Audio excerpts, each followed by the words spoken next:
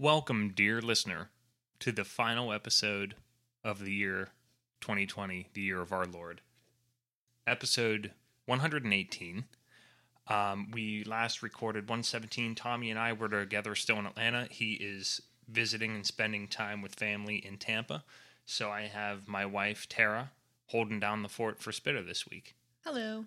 Thanks for being here, Tara. I appreciate you always being willing to jump on at my every whim. But this, the Craft Heads podcast, this is the podcast about nothing, but sometimes something, where Tommy and I, or whatever guest is on the show, in this case Tara, have a alcoholic beverage of some type, beer, cocktail, wine, and discuss a particular topic or not, and just pollute the airwaves for 30 minutes.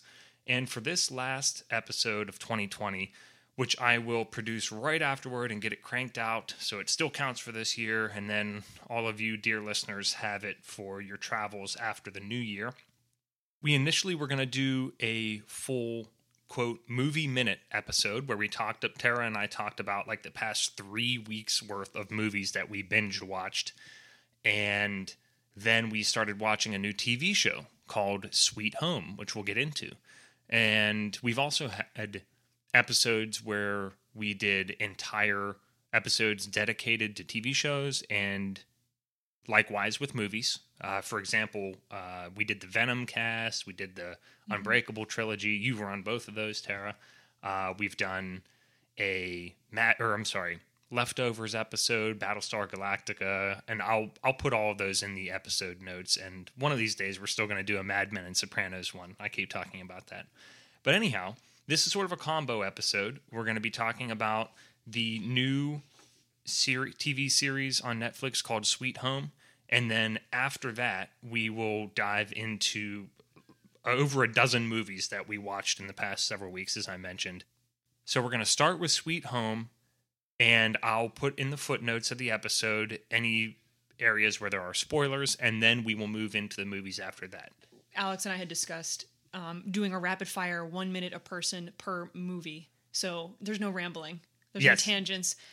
I don't know. We'll probably wind up You got 60 seconds to say what you need. We'll do our best, and Tara may or may not officially time that. But anyhow, before we dive into the topic, we have something that we haven't done like really formally in a while, which is a shout out to a small business due to the beverage for this episode. So the episode featured beverage right now is H2O, because we're recording this at 12 noon on New Year's Eve.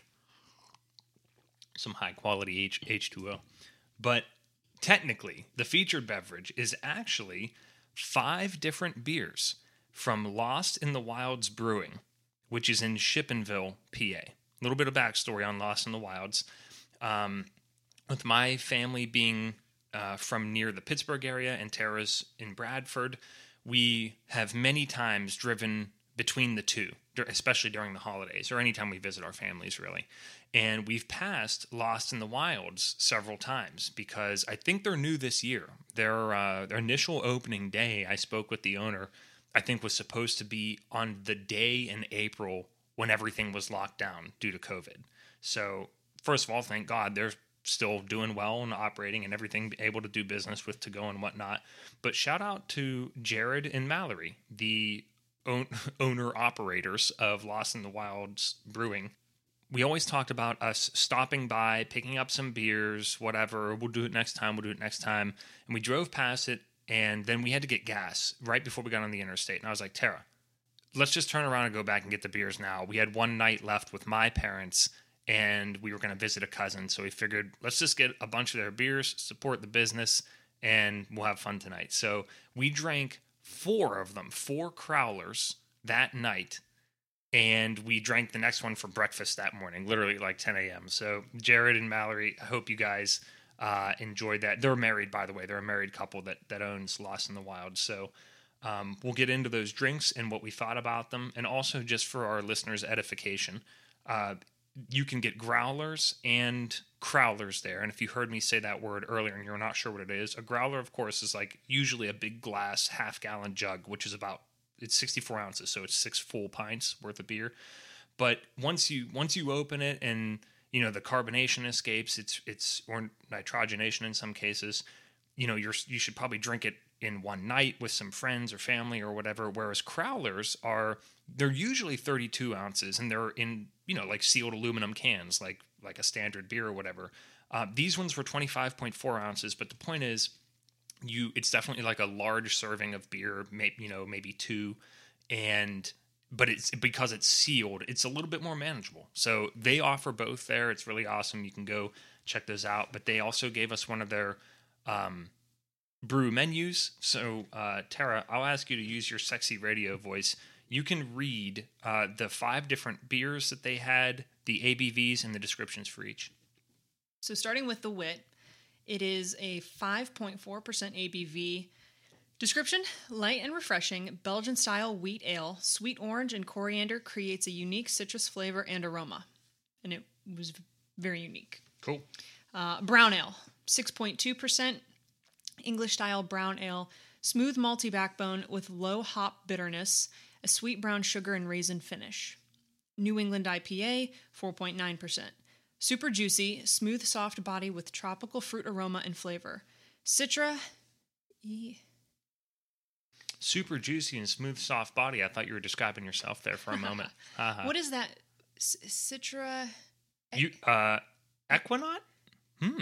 Equinaut. Oh, God. EKUANOT? We'll have to do some research after the definitely. episode. So Citra, Equinaut, and Amarillo. And I know Citra and Amarillo. I've never heard of that. I'll continue on. It's a type of hop, like a registered name. Ah, interesting. I'm going to call it a brand name. Interesting.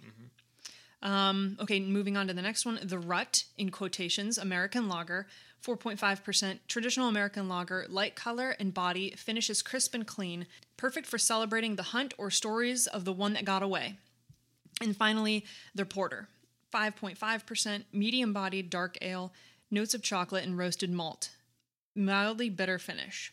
Outstanding. So our rankings, I think Tara and I had extremely similar rankings here. I know for sure the last 3 we were aligned on. And also Jared and Mallory, I don't want to just say, oh, they were all good, because that's incredibly boring.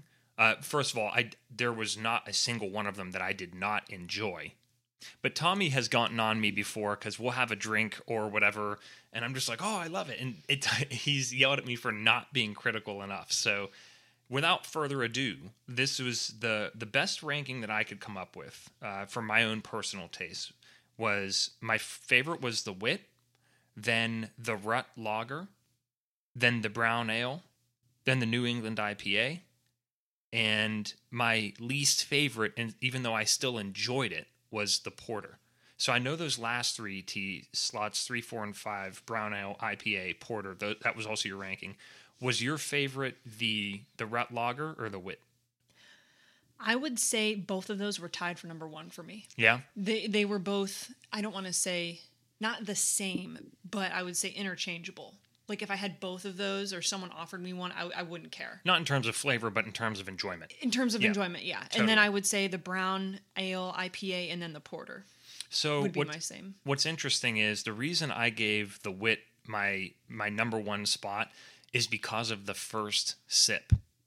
And it might have been because, didn't we start with the Rut Lager? Yes. So that was the first one that we had that night. And I feel bad. Tommy really missed out because he told me recently, maybe even on the last episode, that he's on a lager kick. And this was like the perfect lager. It was just totally drinkable, exactly what you expected. And it's like, I don't see how you could possibly make a lager any better.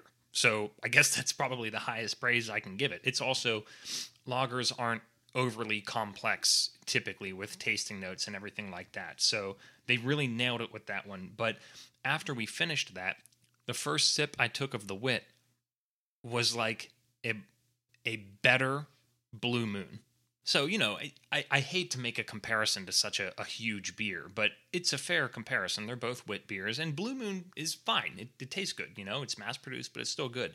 This was just better, and it, overwhelmed my senses. And I remember thinking, oh my God, this is unbelievable. And then the ensuing sips, once I got used to it, it was just excellent. You know what I mean? But like that first sip, that's what put it in the number one slot for me, because it just like overwhelmed me in a wonderful way on the nose and the tasting and everything else.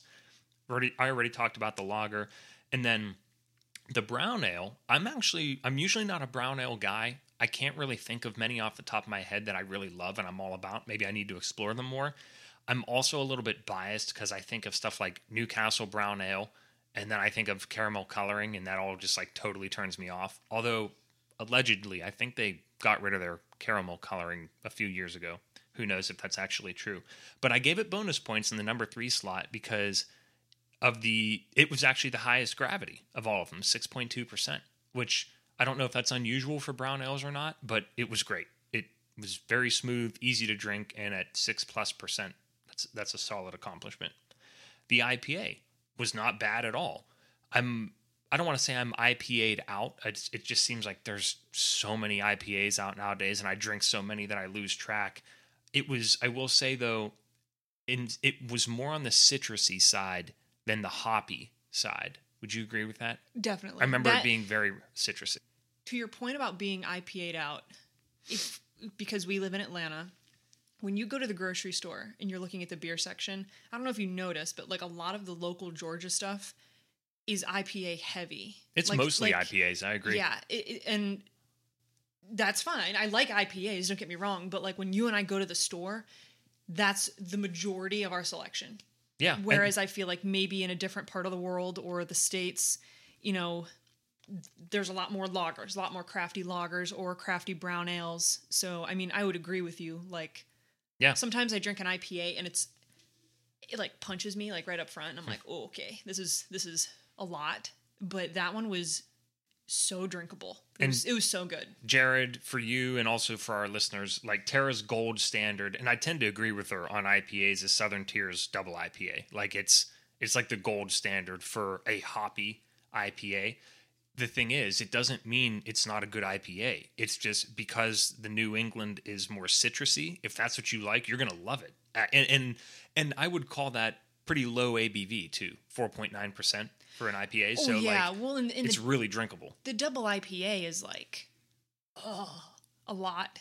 At least double. I want to say like 8 or 9. Yeah, somewhere around there. Yeah. Probably 8 something. But anyways, still great. Just it was toward the bottom of my list. And then the porter, once again, tasted very good. But what's interesting is the fact that it said mildly bitter finish.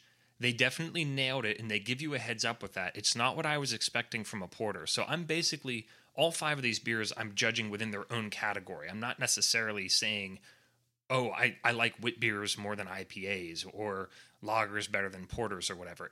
I'm trying to judge it as, in this particular case, I'm judging their porter within the porter wheelhouse, in essence. And it was interesting. That bitter taste was almost a little IPA-ish or like piney, at least to my taste buds.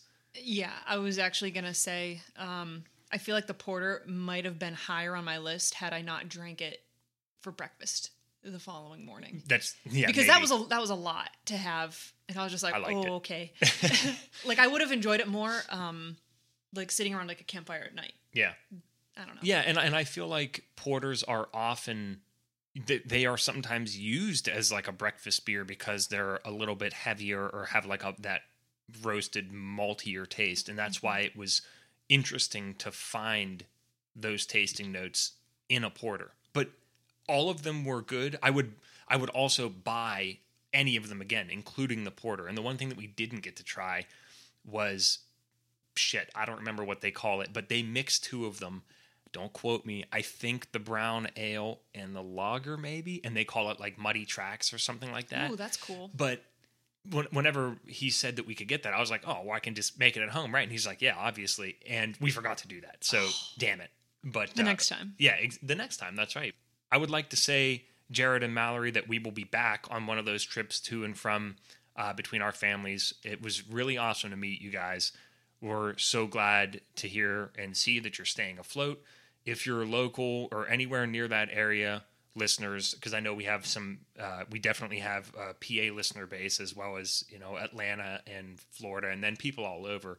But go check them out. Say hi. Tell them Tell them Craft Heads Podcast sent you, because that's one of the big things about the podcast is just bringing new ideas, beverages, whatever to light for other people to explore on their own. So it was great meeting you guys, and thanks for providing us with those awesome brews. We really enjoyed all of them. Yeah. And for any local people, if you know I-80, which you should, exit 60. Your specific location instructions are very helpful. I'm always Tara kills me on sense of direction. I'll be the first to admit it. Oh, and then the last funny note about Jared, I used his POS to check out, one of those touchscreen things, and I put in my cell phone number for the receipt. He actually texted me afterward and sent me his information and was like, hey, enjoy and have a safe trip and all that. And I realized, actually, it might have been before he texted me, I called the store or the brewery back because I was like, dude, we exchanged conversation. I told him what Craft Heads was all about and whatnot, and that I'd be shouting him out. But I never even asked him for his name, nor did I give my own. So I don't know why I did that, but I asked him for his name. And then at the end of the phone call, I did the dreaded thing where he was like, have a safe trip. And I was like, you too. Oof. Oh my God, do I hate when I do that. So I hope he enjoyed hearing about that again. Moving on to Sweet Home. So Tara, we actually saw this. We might have saw it like the day that it was released. It was released on December 18th. And I remember my initial reaction, to give any first-time listeners some context about myself. I am a TV hipster. I basically have a rule that if I have more than one person tell me to watch a TV show, I almost out of principle don't, because it usually happens all at once and it's a bunch of people and it's really annoying, and I hate trendy things. So disclaimer, I'm not telling you should watch this TV show. I don't give advice. We're just going to talk about it because we really liked it, and I haven't heard about it from anybody yet. And I remember when we saw the trailer, I was like, oh my God, this looks amazing. And then I saw it was a TV show. I was like, never mind, I'm not watching it. But we kind of stewed on it, and we got excited, and we finally committed, hey, nobody's told us about it yet. We don't know if people like it, so we're going to get a jump on it. So this has been out on Netflix for fewer than 2 weeks. It's a South Korean show, which, by the way, I often say Korean on the podcast. Unless I specifically say North Korea, I'm always talking about South Korea. But this is a South Korean TV show. There's 10 episodes. They are like mid to high 40 minutes in length. The last episode might have been a little bit longer. I can't remember. But we're going to be generally speaking about a lot of aspects of it. Nothing will be too crazy of a spoiler until the end of this segment, and I will timestamp it so that you can listen to this episode and not worry about having anything spoiled if you're going to watch it. But then there's going to be like a 2 or 3 minute window where you will want to avoid. So I will mark that for sure. But it is sort of, my gut told me when I saw the trailer and started the show that it was maybe a mix of like Resident Evil and Doom. And then I shifted my opinion over to a mix of Castlevania and Dead Rising. And I'll talk about why in a minute here. But Tara, just before we get into the details, what are your general feelings about the show now that we've finished it? Your feelings going into it, and just how much you enjoyed it all the way through? Because I know we both loved it. Well, I remember initially seeing it and thinking, okay, there's going to be gore and probably it's going to be scary. I mean, there's monsters, and like, this is not a spoiler. I mean, you see it in the trailer that there are these alleged monsters, and they're obviously going to kill you or try to harm you in some way, shape, or form. And there's not a lot known about them, or, how people become monsters, whatever. So, I was expecting a lot of scariness, and I was like, oh, okay, I'm going to have to cover my eyes, but it looks interesting. It looks really cool. And then once we started the show, I was like hooked. I was addicted to it. Like, I don't know what about it, but it was very much like keeps you on the edge of your seat, and you're always looking forward to like the next piece of information that is like revealed. And like some of the people, like, oh my gosh, they make you really hate them, make you really annoyed with them, like make you really like them. Like sometimes it's like polarizing, but those are my initial thoughts. Great character development, for sure. Yeah, great character development. And along the lines of, quote, character development, what's one of the coolest things about it is not every episode, but at least half of them introduces a new monster, but from my video gamey mind, I'll call it a new boss. Basically, it's not a movie where there are hordes and hordes of monsters attacking at any given time, or zombies in the case of the countless zombie fare out there. There's usually one new monster that's introduced and wreaking havoc one way or another. And the very first episode starts off with, to come back to Resident Evil, a very Resident Evil 5 style monster, in the sense that it's humanoid, freakishly tall and terrifying. Its face and jaw kind of opens up and something comes out of it. And anybody who's played those games, specifically 5 with Ouroboros or whatever, you're really going to appreciate the similarity without it being an outright copy of it. But there definitely were, as I mentioned, Resident Evil and Doom earlier. The Doom similarities are specifically because they're monsters, not necessarily demons, but the point is they are not zombies. And I won't talk about how they come into being or how it's transferred or anything, because I would consider that to be somewhat of a spoiler. But the other Resident Evil aspect of it is that, along those lines with the boss aspect, they're almost like pursuers, because they are confined in this large, I don't know if it's an apartment building or whatever, it's huge, but sort of like Nemesis is pursuing you in Resident Evil 3 nonstop, or Mr. X in 2. These monsters are like constantly showing up and pursuing the inhabitants of this building. And there's in between 10 and 20 regular characters, right, that are sort of holed up in here. So. And the Dead Rising aspect, and anybody who's played those games, it's honestly my favorite aspect of it. A lot of like custom weapon crafting, like a kitchen knife on the end of a pole, and you attach a battery to it, and there's wiring all over it, and whenever you stab something, it electrocutes it. Like it is Dead Rising to a T there, and you have these safe rooms and these people gathering and panicking together. I mean, it's seriously like playing those games.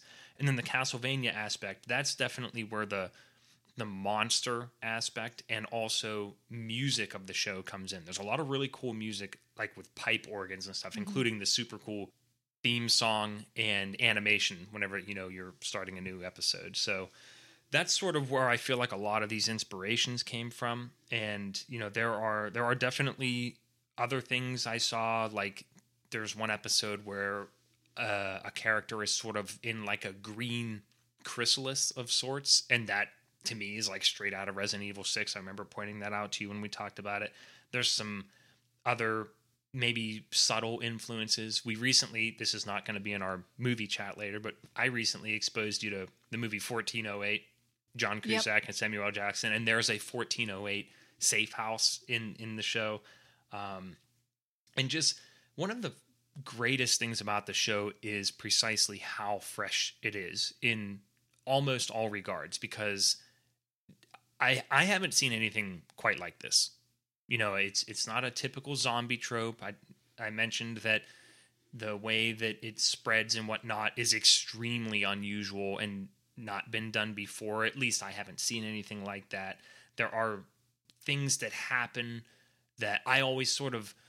This is a really specific thing, but in a lot of horror movies, slasher films, whatever it is, you never see anybody get blood squirted in their eyes. Oh my God. And now what I mean by that is, usually it splatters, it might get on somebody's face, but they always close their eyes just in time. There were 2 times in this show. Probably more that we didn't notice, but 2 specific ones. Where specifically you saw blood get into the eyes of characters, and the whites of their eyes turned red. I know how insanely specific that is, but oh my God, did I love that. Like the attention to detail and seeing somebody finally put on screen something that you always wonder. I don't know, just little things like that made me fall in love with it. Also, Korean culture quirks. Yep. For example, everybody always has one earbud in. Not always, but like at least half the show. And I'm like, are they listening to music? Like I could kind of see that being a cultural thing. I remember this actually drove me nuts about college, walking around on campus, and like everybody had headphones in, just completely oblivious to their surroundings. Yeah, I think that was a common thing, and it might still be. I don't know, but they always had one in, and I'm like, you guys, there's monsters everywhere. Like, that's dangerous. But I don't know. That was a funny thing. I know how to do testing on microphones now in Korean. That's all they say into the mic over and over again. I enjoyed that. And also learned about their tradition they have, the first birthday ceremony. So they talk about it a couple times in the show where on a child's first birthday, they put items in front of the child, and whatever they grab first is supposed to be, indicative of something that's going to happen in their life. For example, a piece of thread represents a long life. Money represents the fact that they're going to be rich, or a pencil represents that they're going to be very smart. So I really enjoyed that, a lot of the cultural things that were sort of plugged into the show.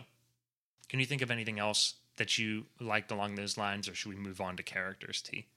I would say, like, the only thing to add to that would be, when you talk about character development and all these people locked in this gigantic apartment complex building, it's very interesting to see the dynamic of the groups that form, and then, what they end up doing, the decisions they make and the personalities that are included. And yeah, it's really interesting to watch. Mm-hmm. I've never been so engrossed in watching humans make decisions. Yeah, that's a really good call. I felt very absorbed in it. And I don't know, I think there is just something about character development specifically, like in a lot of Korean media that I see that I absolutely love.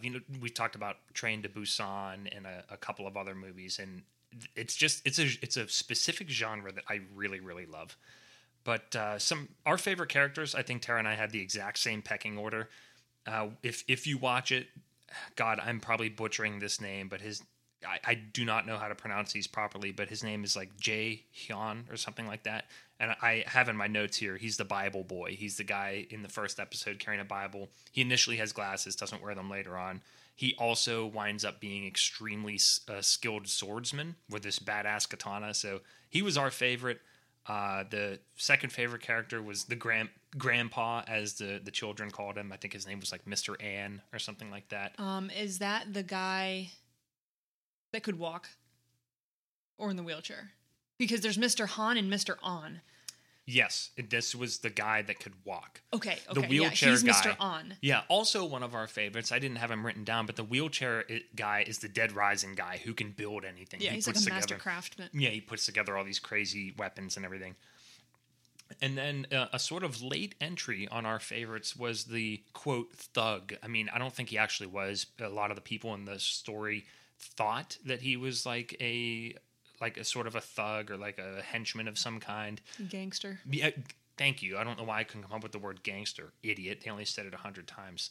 But he really, I took a shine to him. He has like scars on his face. You'll know who that is if you start watching it. But just keep an eye on those characters because we think you'll really like them. And then, of course, like the main character, Hyun-soo, he don't want to do too many spoilers about what happens with him, but he's extremely important to the plot, and he grows on you. He's kind of like a nub early on, but he's very interesting. Yeah, he's a slow burn. Yeah, as you see like his backstory, and you see all these people's backstories and get information about them.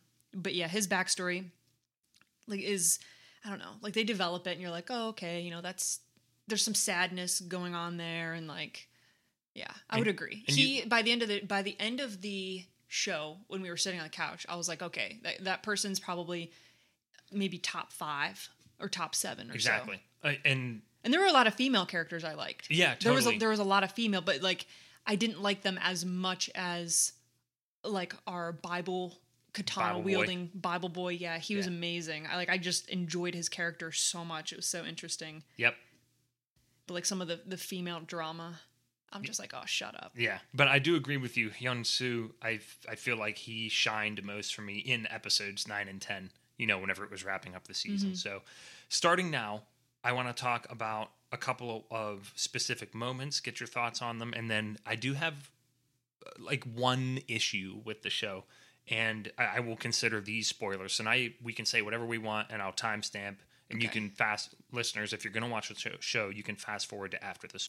But we both agreed even though there were, several sad, depressing moments, what was the worst one on the show? Oh, the worst one was when Katana Boy died. Yeah.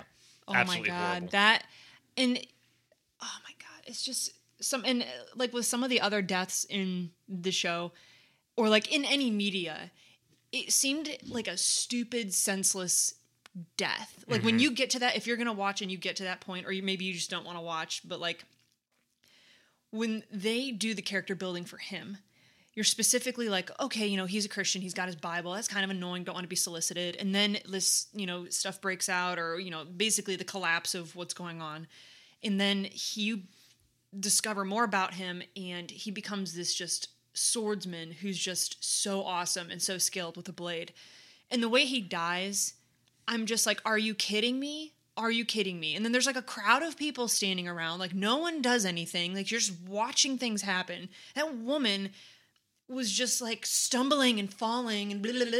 And it's like, literally, no, you would not respond like that. You would have so much adrenaline that I feel like you would be like with a fire under your ass running away from whatever the monster was. Like, I feel like if I was in that situation, that I would have more control over my body and the movements that it's making. I just thought everything about that was so stupid, and I'm so sad about it. She deserved to be chopped up. She deserved to be chopped up. And like almost... And he just confessed his love too. After he dies, you find out that he confessed his love to the one girl, and she was the girl I liked the most. Mm-hmm. The bassist. The bassist. He confesses. He basically is like, I like you, and you see her sobbing afterwards after she finds out he's dead, and it's just like it's implied that she had feelings for him too, and it's just, oh my God, that was heart-wrenching. Did you tear up? No. I got a little chin quiver. I didn't tear up, and I was just like, now, God damn it. I saw you get close. Matter of fact, was so upset. Actually, the only reason, first of all, I shed tears all the time in various movies and TV shows, but I didn't quite do it on this one, except when I looked at you, because I could tell you were on the verge, and that like almost set me off, because I know when you're really sad about watching something because of what you said. You literally just said, "Oh, that's so sad." I know that sounds callous the way you just... Yeah, but trust me, it was not. She was very sad. But like, honestly, as bad as him dying, I think equally what was like heartbreaking for me to see is this guy who was so legendary with a sword, and he claims, that he's been doing it for over 30 years, even though he was only 31, and it's because he grabbed a knife at his first birthday ceremony, sort of a little joke between him and that girl. But seeing his arm get chopped off with the katana in it, it's almost like he was already dead. I hated saying this, but when I saw that, I was like, he might as well be dead. That's part of his identity. I would disagree. Really? Because his right arm was bandaged because he was hurt. So he couldn't wield the katana properly anyway. And he was one arm wielding. And so I feel like, and I'd have to rewatch, but I think he's right-handed. So he would have been fine. If he would have gotten out of there and other people would have stepped in and they would have wrapped his shoulder and did surgery, he could have still been viable and useful. He would just have to like be with a group of people. No, or, like, I agree. I agree with that. I mean, plus it would have been like a really badass one-armed swordsman kind of thing. But I don't know. There was something about that scene. I think it was the masterful way that it was shot that conveyed his despair for like seeing his arm. Plus his sword got cut in half too. And I wrote him off as dead because I saw him write himself off as dead, as cheesy as that sounds. Yeah. I don't know. It's just a really powerful moment. It's so funny because like lots of people die and terrible things happen. And meanwhile, this guy losing his arm for me was like the low point. But the second most depressing thing for me, at least for myself, was whenever there is another monster that's discovered. And now that we're in the spoiler section, of course, you either don't care or you've watched it already. It's revealed that some monsters can control their monsterization, as they call it, and be non-hostile or non-aggressive toward regular humans.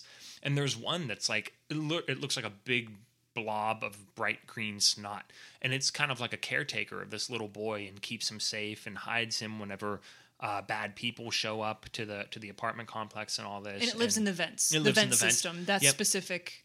And they have this one conversation with another monster who shows up who is more malevolent, but he can control his powers and everything.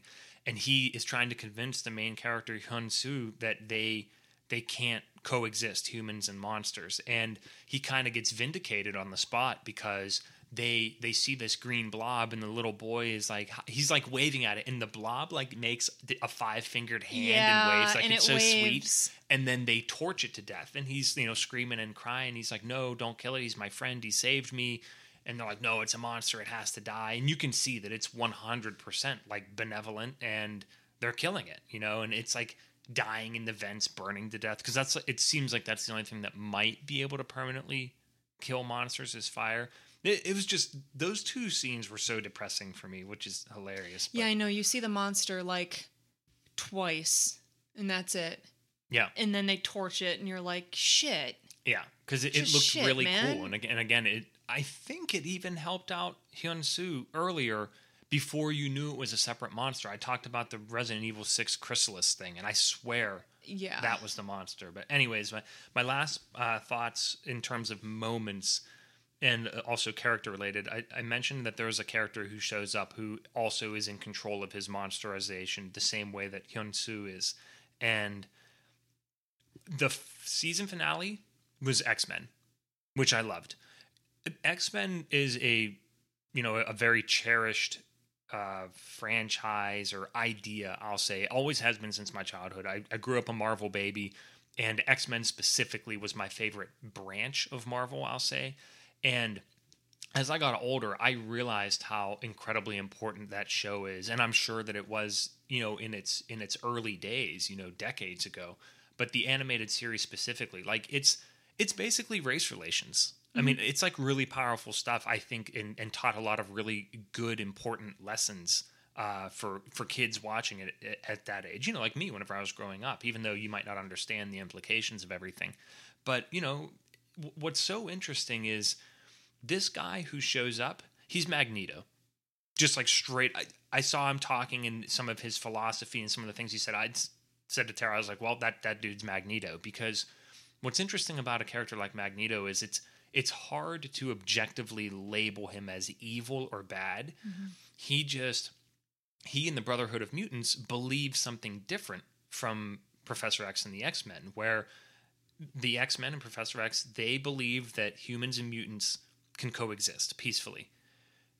Magneto does not believe that. He believes that Homo superior are superior to Homo sapiens, and that they either need to be eradicated or, enslaved under Homo superior.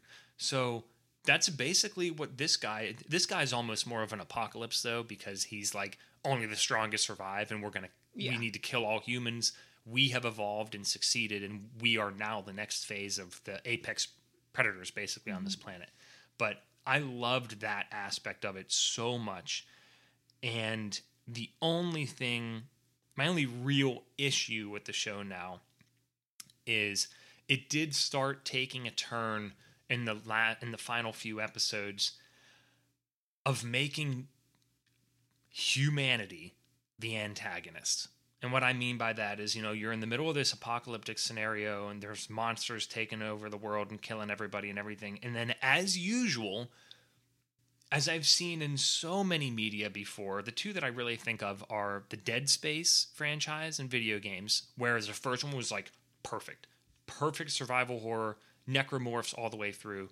They started introducing humans as too many enemies and then Dead Space 3, it was like, it's a shooting gallery. You're just shooting other people, which I just can't stand when media like this takes those turns. Walking Dead did the same thing. That's why I stopped watching Walking Dead. And it's why I'll probably never watch it. It's not about zombies, and it hasn't been about zombies for a very long time. It's just silly. So the first 2 seasons of Walking Dead, I would say, are intriguing. And they're very much zombie survival. Mm-hmm, yeah. And then it takes a turn where then it goes into the politics of a village, and you don't see a zombie for episodes, and it's like, you're right. It's like, holy shit, can you just give me an actual zombie survival? Like, I just want to see a band of 5 people getting chased through wherever the hell boondocks by zombies. Like, Yeah. I want something like that. I don't want to listen to, Bill on his, podium talking at people and saying, oh, this is the new world order because,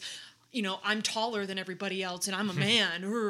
It's just like, oh my God, just give me something interesting to watch. Please, please. We have too much political rhetoric going on, and oh God, Yeah, I want we to get enough of that escape in from the real that. world. Like I have that in the real world, and I'm trying to escape that. So can Yeah. you give me something different? Yeah, exactly. I mean, if we wanted something hyper realistic, you can just turn off Yeah. the TV and live life. But anyways, that is something that I hope they sort of keep in check, which so far they have. But like that gang of bandits based in criminals showed up and started causing all these problems and killing people. Yeah, and, I hated And the that. military is obviously a huge antagonistic presence in the show. So I have faith just because the show is so good, and I think they're going to do a good job with it, and I can't wait for more seasons. But anyways, by the way, the ending is a little confusing. And It's an ambiguous extremely, ending. It's very open-ended. Yeah, and I feel like the way that they filmed it, they did that on purpose because they didn't know if it'd get picked up for a second season on Netflix. Mm-hmm.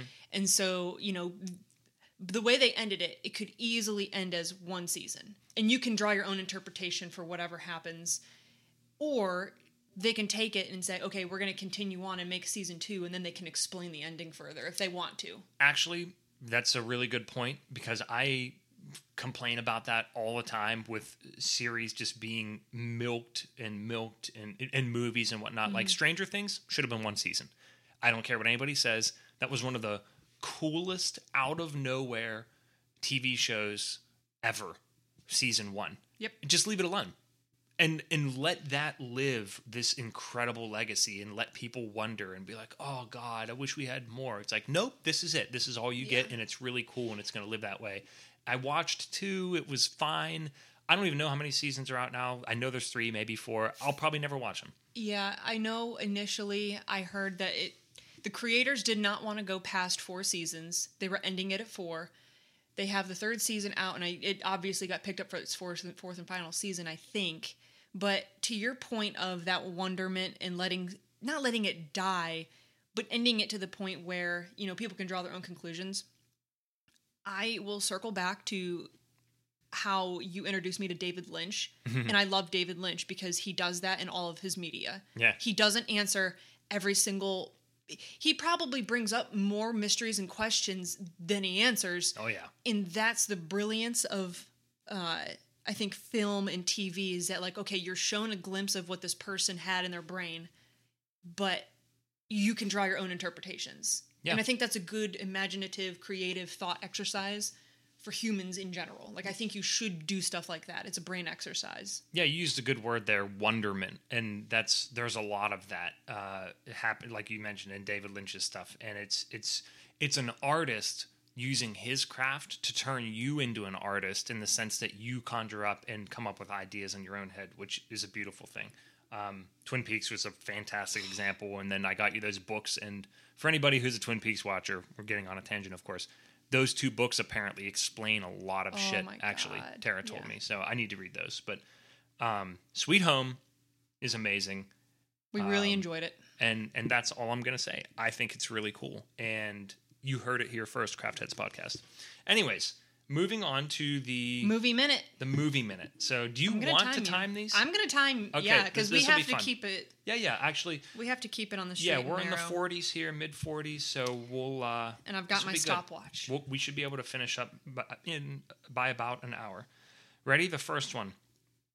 So we watched a shit movie called The Titan. I'm only going to talk about like maybe 1 or 2 actor in each one, like the most well-known. This was a 2018 movie. It was relatively short, meaning within an hour and 40 minutes, I'll say. Anything longer, I'll say is long. This was Sam Worthington. Rotten Tomatoes, critics, I wrote all these down, 18, audience 15. Deserving of both, one or the other. What do you think? Those ratings. Oh, I would say, yeah. I thought you were just going to go and do your thing for a minute.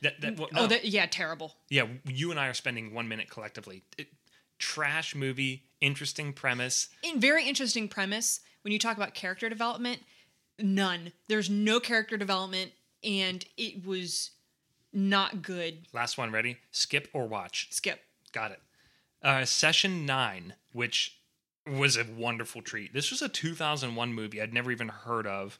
On the shorter side, and David Caruso was one of the main guys. He's the redhead from CSI Miami, so you guys will know that.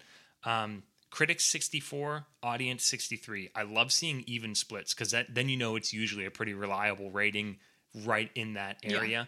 Yeah. This was one of those movies about sort of like, I don't want to say mental health, like mental disorders, and really screws with your head as you're watching it. A great thriller. Yeah, and I will say, I feel like there's a theme of character development. Great character development. Mm-hmm. I don't want to say it's not a slow burn. It is an evenly paced burn and very intriguing. And like, you learn a lot about good ending too. Yeah, great ending. Skip or watch? Watch. I agree. That's a watch. Dark Skies. So this was a 2013 movie, relatively short, and the ratings were 41 critics, 49 audience. It's like an extraterrestrial movie. It's kind of a rip-off of Signs minus the cornfields. Instead of being stranded in a farmhouse, they're like in a, just a regular residential neighborhood. A bunch of crazy shit's happening to their house. They do show the aliens at times, and they're kind of terrifying, which I was a big fan of. And I would say Signs, but with in the onset or like the beginning, it's more supernatural, almost like a ghost is there doing something, and they don't really show it. And then they end up showing them at the end, and like, it's what you expect, but yeah. Okay. If you are listening to what I'm saying, if you are not desperate for alien visitors from another world fare, skip or watch? Skip. I would say skip also. That was a loaded question. We watched another one called, the English translation, I think it's like Nobody Sleeps in the Woods at Night, something like that. I believe it's a Polish film. 2020. It's on the longer side. Ratings were 67 critics, 36 audience. That felt pretty accurate to me. It's something that I could see critics giving a little bit more praise, but it was a fun watch. If you are in need of campy...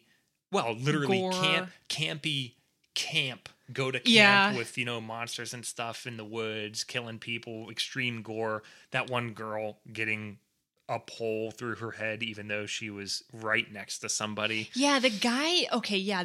Just leave it at that. All right. We won't spoil it. Yeah, we won't spoil it. But if you want some gore in the woods and you don't mind watching foreign films, I personally love foreign films. I'll ask you, Tara. I'm not going to say anything. Skip or watch? I'd watch. Okay. I'd say watch with that one. I like it. Okay. Good Halloween film. Yeah. So now when we were visiting our, specifically my side of the family, we were quarantining out of caution and deference to other members of the family, and we watched a shit ton of Netflix with my dad and stepmom, and we watched them in phases at the nights that we were at their house. The first night we had a Jake Gyllenhaal marathon, aka 2 movies. The first one is Nightcrawler. I'm sure everybody's heard of it. 2014, definitely on the longer side. This is Jake Gyllenhaal, Rene Russo, and Bill Paxton, R.I.P. Fantastic actor. This one's rated 95 critics, 85 audience. I would give that movie like 5 stars. I absolutely loved Nightcrawler. I always knew it was highly rated. I didn't necessarily even know exactly what it was about. I watched a trailer that's not a great example of what it's about. The one that shows up on Netflix, he's riding around a bike in a pawn shop. Yeah, that gives you no information. All I'm going to say, this one I will give advice, especially because it's a movie recommendation, not a TV show recommendation. Watch Nightcrawler. Yeah, I would agree. Just like across the board. That movie was amazing. Then we chased it with Velvet Buzzsaw. Obviously Jake Gyllenhaal, John Malkovich was in it. A couple of other actors and actors that I recognized. But this is a 2019 movie, pretty recent, and also on the longer side. These ratings surprised me. 61 critics, 35 audience. I loved Velvet Buzzsaw. I enjoyed it, yeah. If I'm trying to get objective from a film standpoint, Nightcrawler is a better movie, but Velvet Buzzsaw was more fun to watch. It was more entertaining. For me, definitely. There were a lot of elements of Nightcrawler that freaked me out and I hated very much. Oh my God. And then, like, I would say Velvet Buzzsaw, it gives you more of, like, I don't want to say campy. Yes. Oh, it was campy. But yeah, it's got that campy element. So that's another fun, if you're ever looking for that. Instant cult classic, in my humble opinion. I give that one also an immediate watch rating. Yeah. As opposed to skip. And you mentioned there were aspects of Nightcrawler that you hated. I didn't know how talented Jake Gyllenhaal was as an actor until seeing Nightcrawler. Yeah. His character... Oh, he's freaky. ...is just so good. So, anyways, those two. The next night, we moved on to... Oh. I screwed up. So, I will watch anything, even if it's really fucked up. And I love Eli Roth. I got turned on to him with the Hostel movies back in the day. And, of course, he's the Bear Jew in Inglourious Basterds, which is amazing. He's directed, lots of other movies, many of which I still have to see. But in general, he does shocking, messed up stuff in his movies. So I'll watch anything. And Knock Knock, I was more intrigued with it because Keanu Reeves stars in it. And it was categorized as like a steamy thriller. And I had read that it was basically like male rape and torture and stuff. But I couldn't help it. I was like, I got to see this movie. I want to see what it's all about. And I even thought to myself, Keanu Reeves probably won't put himself into too compromising of a movie. And I was completely mistaken. We made it like halfway through. I was on the couch and I stood up and I said, I'm not watching this shit. And I went to the bathroom. And I come out, and Alex had turned it off. Yeah, we're watching with his parents, and I'm just like, oh. We're going a little bit over on time on this one, but I have to. I actually made the decision to pull the plug when Tara left, and like I feel like my dad almost didn't want to chicken out, even though he probably wanted to die.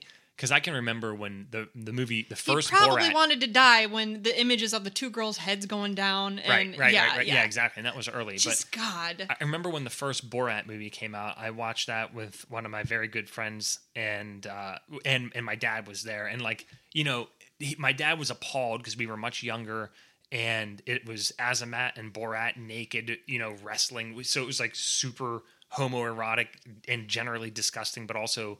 hilarious, this big fat hairy slob rolling around with Borat, but that's because it's so funny. It was okay. This was just so bad, fucked, and it also stars Lorenza Izzo, I believe is her name, who actually was married to Eli Roth from 2014 to 2019. She's also Francesca, the Italian wife that Leonardo DiCaprio marries in Once Upon a Time in Hollywood. Same woman. Oh, yes. Wow. Yeah. She did a good job. Yeah, she was great in that. Changing her personality. I don't know if I mentioned this earlier. This was a 2015 movie. Definitely on the longer side. That I liked the ending. It was not what I expected at all. Then again, now I look in hindsight with Eli Roth, and like, yes, it was. Critics 36, audience 20. Unless you want to see like the weird sexual perverse nature of Eli Roth's mind, I would say skip. Skip 100%. That's a terrible. Hard skip from Tara. So that was a longer one. The Apostle we moved on to 2018, definitely on the longer side. I think it was over 2 hours. Dan Stevens is the main character. He played Matthew Crawley on Downton Abbey. One day might have to get T to hopefully watch that show. The show's amazing. 78 critics, 54 audience. Overall, I would say watch. If you're into the witch hunt stuff, the colonial times, a couple hundred years ago, primitive people all, pointing fingers at each other. It's also like a secret cult on an island run by this, prophet and all this stuff. It's a long watch, but if you're into that stuff, I will say without any spoilers, there is a very unusual aspect of that movie with that one I'll look at Tara and say quotes character that is in the movie. So 100% watch with subtitles, because I think there are some English accents in some of the wording gets lost, especially on my ears. So seeing like it The Witch. helps. Yeah, just like The Witch, it helps to see like exactly what they're saying. watch The Witch, amazing movie, subtitles. And then Fear City, a mini docu-series. I think that's 3 the episodes. correct combination of words. 3 episodes. They're like about an hour long each. So you're talking about a commitment of 3 hours. But this was how the FBI brought down the New York mob after the advent of the RICO statutes in the late 70s, in the 70s and 80s, I'll just say generally. Really fascinating stuff. And they have ratings for this too. 68 critics, 64 audience. I was actually expecting higher in the sense that I want to say the average person interested in this stuff might have liked it a little bit more than I did. I did like it. I didn't actually love it. They did a fair bit of repetition, especially like once you went to episode 2 from episode 1. They spent the first couple minutes basically rehashing everything they talked about. It's like, okay, I get it. I'm not an idiot. Like, don't cater to stupid people. I was watching. I was not on my phone. I was paying attention. Move on. I would agree. Yeah, and the other thing, I actually have, this is going to sound really weird. I have a lot of mixed feelings about some of the things that were done. Oh, for sure. Actually, they're not even that mixed. Like, listen, I understand that the Italian mafia was a very, very serious problem, more so than I understood prior to watching it. Like, them being involved in every major concrete project that was $2+ million in New York City, like literally every single building going up, that is a huge problem. But like the surveillance techniques and wiretapping and home invasions and stuff that they did, like, to me, you're no better than the criminal then. Like, yeah, you're not. You're the same. And there are a lot of things, same thing in Sopranos, that I'm just like, how is this legal? I mean, this is surveillance, and like this is a whole nother an entire other conversation. We'll get to it in the Sopranos episode. Yeah, I'm a liberty over safety guy. So I don't know. It's really, I would still call it a must watch for all of the reasons I just listed. Like, I think it'd be cool for people to watch and come to their own conclusions. Was it worth it? You know, and like basically eroding those liberties of those individuals, or do you think it was done properly, that, you know, they got the warrants and they provided enough evidence to get more evidence, which is kind of circular to me, but I don't know, really interesting. And if nothing else, the way these people made a living during that time, and I mean a killer living, it's ingenious. I mean, you have to give them credit for that, because usually we say criminals are stupid, and these guys were not stupid, at all. 3 more movies. Midnight Sky. So this just came out, 2020, longer movie. George Clooney directed and starred in it. Critics 52, audience 26. Out of all the people we watched it with my parents, and we watched it again with Tara's mom.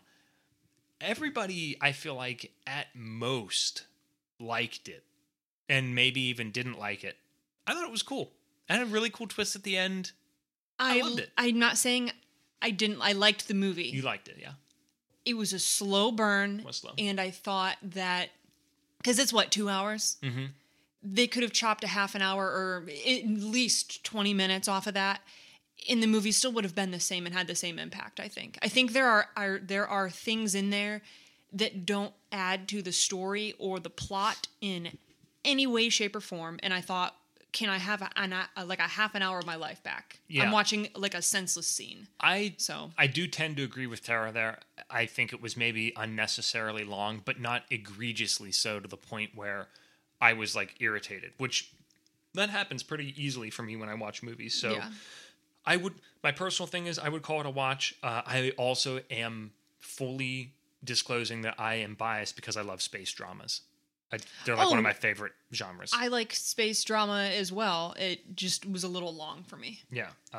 But, you know, The Titan is kind of a space drama, and it was absolutely terrible. So what are you going to do? Yeah, that was horrible. I downloaded a movie that Tara was completely disinterested in called 1BR, as in like one bedroom. I downloaded it and watched it on the plane on the way back to Atlanta. 2019, shorter movie. Critics 87, audience 53. I think the audience is pretty spot on. I think 87 is high for that movie, but basically a girl moves into an apartment complex in Los Angeles trying to make it, start her life over, and the place is not what it seems. And I think that it is if you're into that kind of mystery thriller genre, and I think because it's so short, it's worth a watch if that kind of movie is your cup of tea. And it had a pretty interesting ending, so I kind of like that. And then it ended a little bit abruptly, but that's okay. I'm sure Tara would say skip on that one. And she was like kind of watching over my shoulder with subtitles and didn't have volume. But yeah, there were some pretty shocking moments. But if you want to just do a quick watch on like a mystery thriller with maybe even a little bit of horror mixed in, I'm on the fence on that one. I'll just say that. And then the last one I have here, I just watched this yesterday. Green Inferno.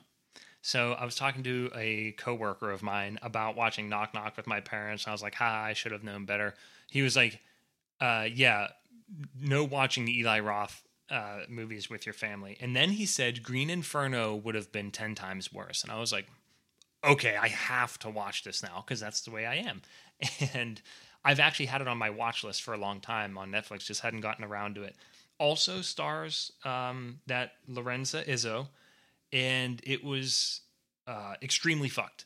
So this was a 2015 movie. It's definitely on the longer side, and not unlike Knock Knock, critics rating 38, audience 29. Critics for sure sounds about right. I was expecting a little bit higher in the audience, in the sense that if you have to know what you're getting with Eli Roth at this point. And I feel like people who watch his movies are inclined toward his insanity and messed up mind. So if you're not, why are you watching it? That's why I think the audience deserves a little higher. I know this is a hard skip from Tara. Oh, it was horrible. Extremely violent and graphic. There was actually a little bit of a side penis, which is hilarious. If there's side boob in movies, leave it to Eli Roth for side penis. But I would say if you like Eli Roth, you can take a look for sure. But disgusting. That's the end of our movie minutes with a bonus. There was another one in here that we watched, and this is dumb because I feel like more people than not have seen this. But amazingly, I had not seen this movie. Do you remember a comedy that we watched that, as much as I love this actor... Little Nicky. We watched Little Nicky, which came out in 2000. Short movie, obviously. Shut up, tithead. I never knew that was from that movie because I'd heard people say tithead before. 22 critics, makes sense. 55 audience. I think that's spot on because I think it's one of Adam Sandler's weaker movies. But if you love specifically Happy Gilmore, Billy Madison, and Waterboy, the Holy Trinity, even though I think Billy Madison is a tad overrated, I think Mr. Deeds is better. You'll like Little Nicky. You should check it out. It's fun. Yeah, it's fun. Like campy fun. The thing that blew me away was the cast. Like Harvey Keitel is the devil. Ozzy Osbourne. He has his usual Happy Madison Productions gang with him, like Peter Dante and a couple of those other guys. Ozzy Osbourne was in it. The best part, my two favorite characters that were in it, Chubbs Peterson, a.k.a. Carl Weathers, makes an appearance as Chubbs in Little Nicky, from Happy Gilmore. So I thought that was amazing. And Quentin Tarantino is a raving lunatic preacher in the movie who shows up blind. at multiple... Yeah, blind. He shows up at multiple points in the movie, and he's hilarious. So I'm all talked out. Yeah. I'm glad I have this fantastic water beverage here next to me. But yeah, we hope you guys enjoyed. There were like 3 big segments, of course, with Lost in the Wilds Brewing. Shout out to Jared and Mallory. Again, we wish the best for you guys, and we hope to see you again in 2021. Then, of course, a Sweet Home in the middle and our movie minute at the end there. So we hope you guys enjoyed. Thank you, Tara, for holding down the fort while Tommy's with his family so we could get a little bit more content for our listeners. And it goes without saying, I know 2020 has been a very difficult year for a lot of us. It's been tragic for some. It's been annoying for some. It's been kind of neutral for others. We just hope the best especially for the people who had a really, really difficult 2020. The bar has been set very low. I'm confident we'll have a better 2021. I hope that is the case for all of us. Cheers and Happy New Year. We'll see you in 2021. Happy New Year.